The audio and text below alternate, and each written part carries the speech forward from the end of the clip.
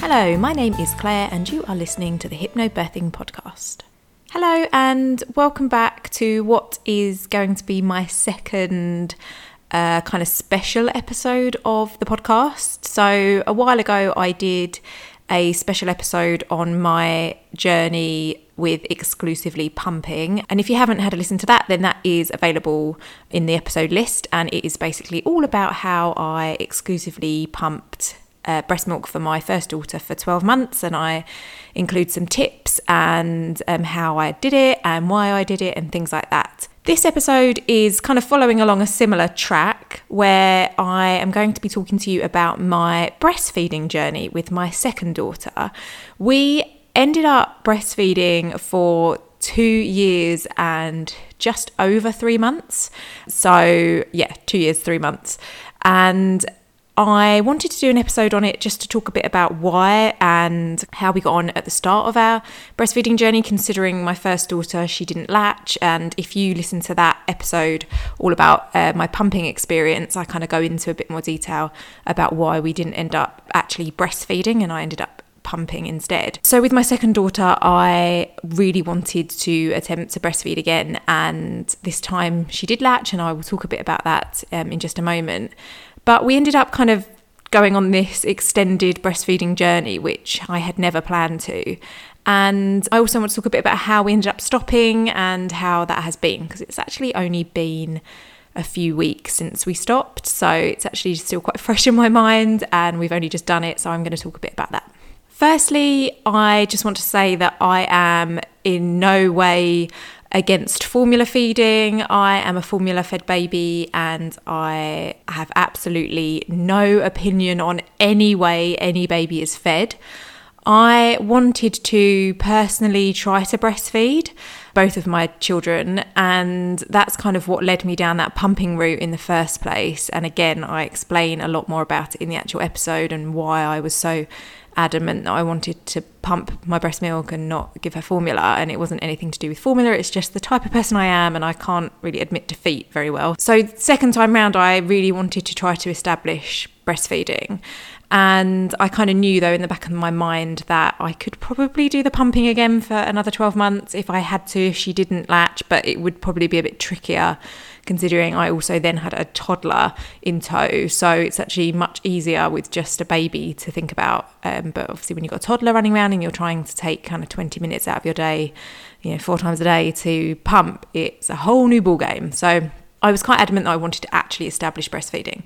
But in no way am I at all against formula feeding. As I said, I was a formula fed baby and I absolutely would have done that had kind of my breastfeeding and expressing not worked out how I wanted it to. So my daughter Amelie was born back in 2018 and she latched pretty much straight away as soon as she was born, which is a different story to my daughter Elle, who was born 2 years before that. But Amelie latched pretty much straight away. As soon as she was born, we did skin to skin. She was put on my chest and she latched. Now, anybody who has breastfed, those first few weeks are really hard and there's no real way to sugarcoat it. They are very, very hard, and not only are you experiencing, a whole new kind of wave of hormones that are going through your body because you've just had a baby, you're very emotional, you're very hormonal. There's things called baby blues. Obviously some people, this develops further and they suffer with postpartum depression. So there's kind of a whole mix of things going on in this time period. And then added onto that, the kind of stress and the difficulty in establishing breastfeeding. It can be quite a hard time. So for anybody who hasn't had a baby yet, and who is wanting to breastfeed and looking to breastfeed, then just as a kind of pre-warner, it is just quite a difficult time. And obviously it's a very special time as well. And it's lovely. You've got a newborn baby and you're having lots of lovely baby cuddles. But I don't want to kind of downplay actually how hard it can be to establish that breastfeeding connection, because it can be quite painful and you're obviously both learning at the same time.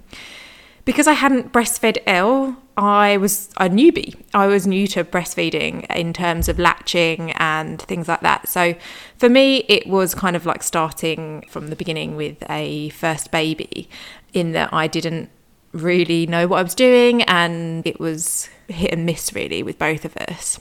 I've said this before, but so luckily for me, my mother-in-law is, or she was, a midwife.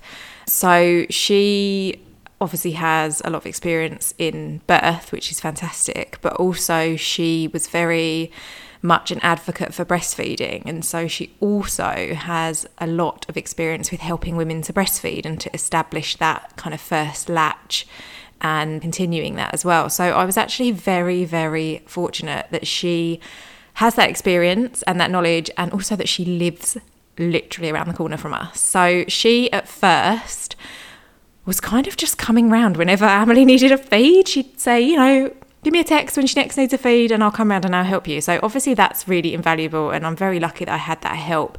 And I completely understand that the majority of women don't have that level of support. So I was very lucky about that. But some of the things that she told me and taught me is what I want to kind of tell you so that you know. So the first thing I would do is, even before you've had your baby, if you want to breastfeed, is to go onto YouTube and have a look at different videos that show you how baby should latch. I think we kind of, where we've seen breastfeeding perhaps in films or TV shows and things like that, we kind of just think the baby just latches onto your nipple, no problem, and feeds away. But it actually isn't that simple.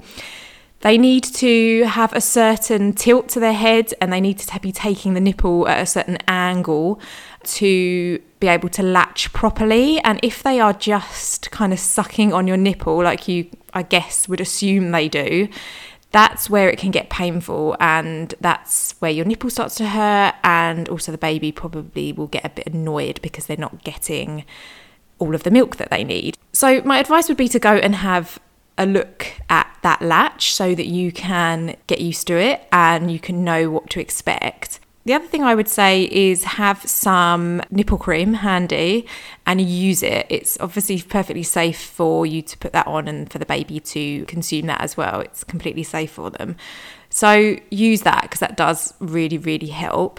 Also, another thing is, if you're getting sore from feeding in those first couple of weeks, is to try lots of different feeding positions. So obviously if they're feeding from the same position every time, they're latching in the exact same place, and it's going to get a bit sore because they're causing that kind of friction on your nipple. So that's where it gets a bit sore at first.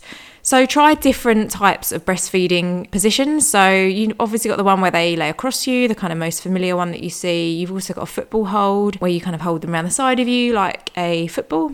You can lay down and feed them, which also helps. So try a few different positions.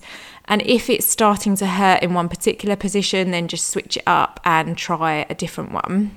Also, try to remember which side you fed from.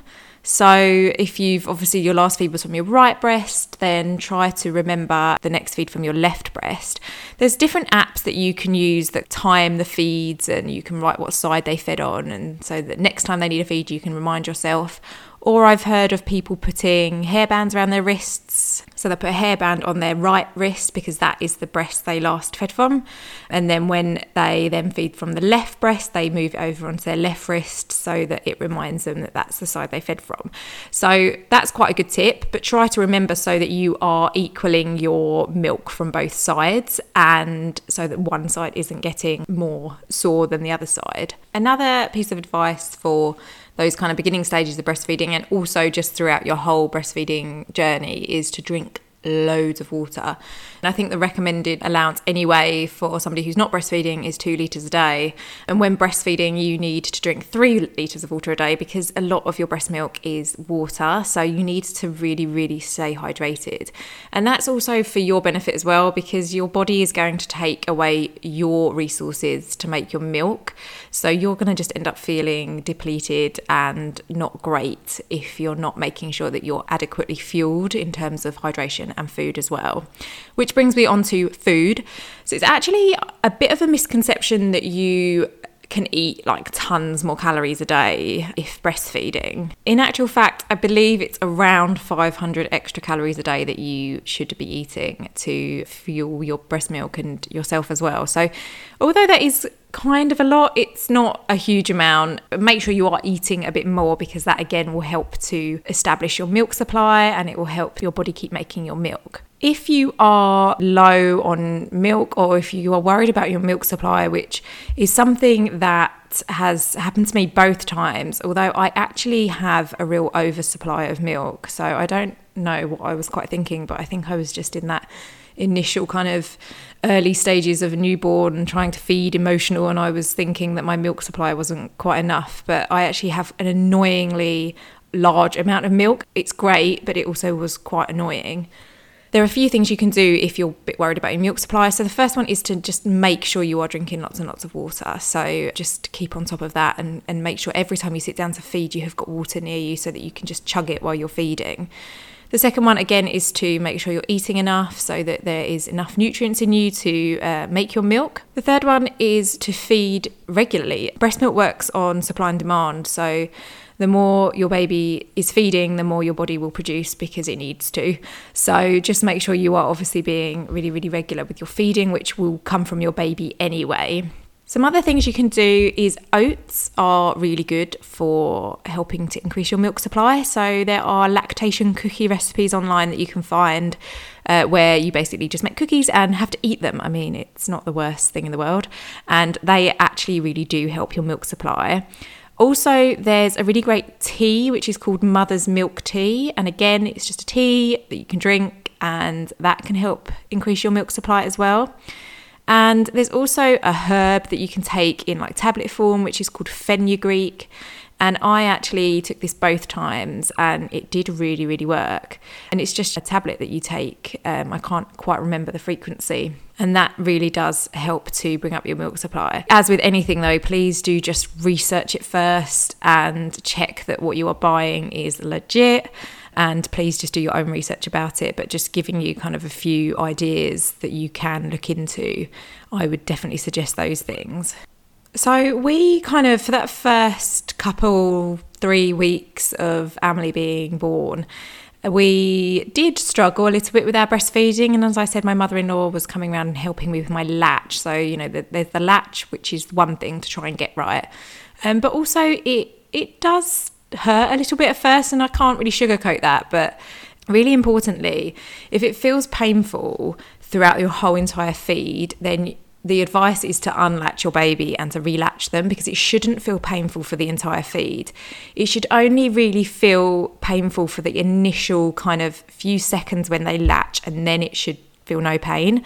So if you are getting pain throughout the entire feed, then unlatch them and latch them again, because that will not help your healing of your nipple to keep going through that pain. The pain I'm talking about doesn't last throughout your whole entire breastfeeding journey. It literally is a couple of weeks, and then it just goes away and breastfeeding becomes the easiest thing you will do. It's really hard to imagine that at first, and it's really hard to kind of believe that when you're in those first couple of weeks, and it's a struggle and it's hard, but it really does get easier. So I had first intended to breastfeed Amelie for 12 months. My previous daughter Elle, I expressed for her for 12 months. So that was kind of my aim, was to do 12 months and then to stop.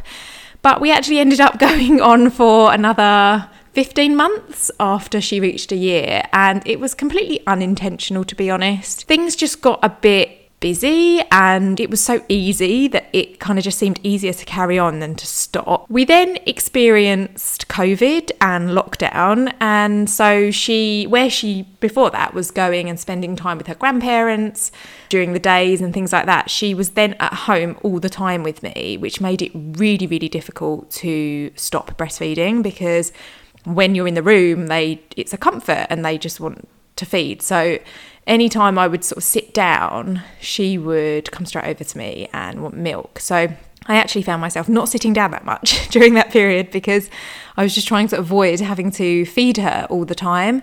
So that's kind of the reason it went on for a lot longer than I sort of planned it to. And then she got to an age where she was a bit older and she understood, and it was quite difficult trying to stop it. And I did actually try to stop her from feeding when she was perhaps around 20 months maybe, and it didn't really go that well, and I think that was actually down to me. I don't think I was quite ready to stop feeding her. So I carried on for a bit longer, and then when it got to the beginning of this year, I just said enough is enough. She doesn't need it anymore. She is over 2.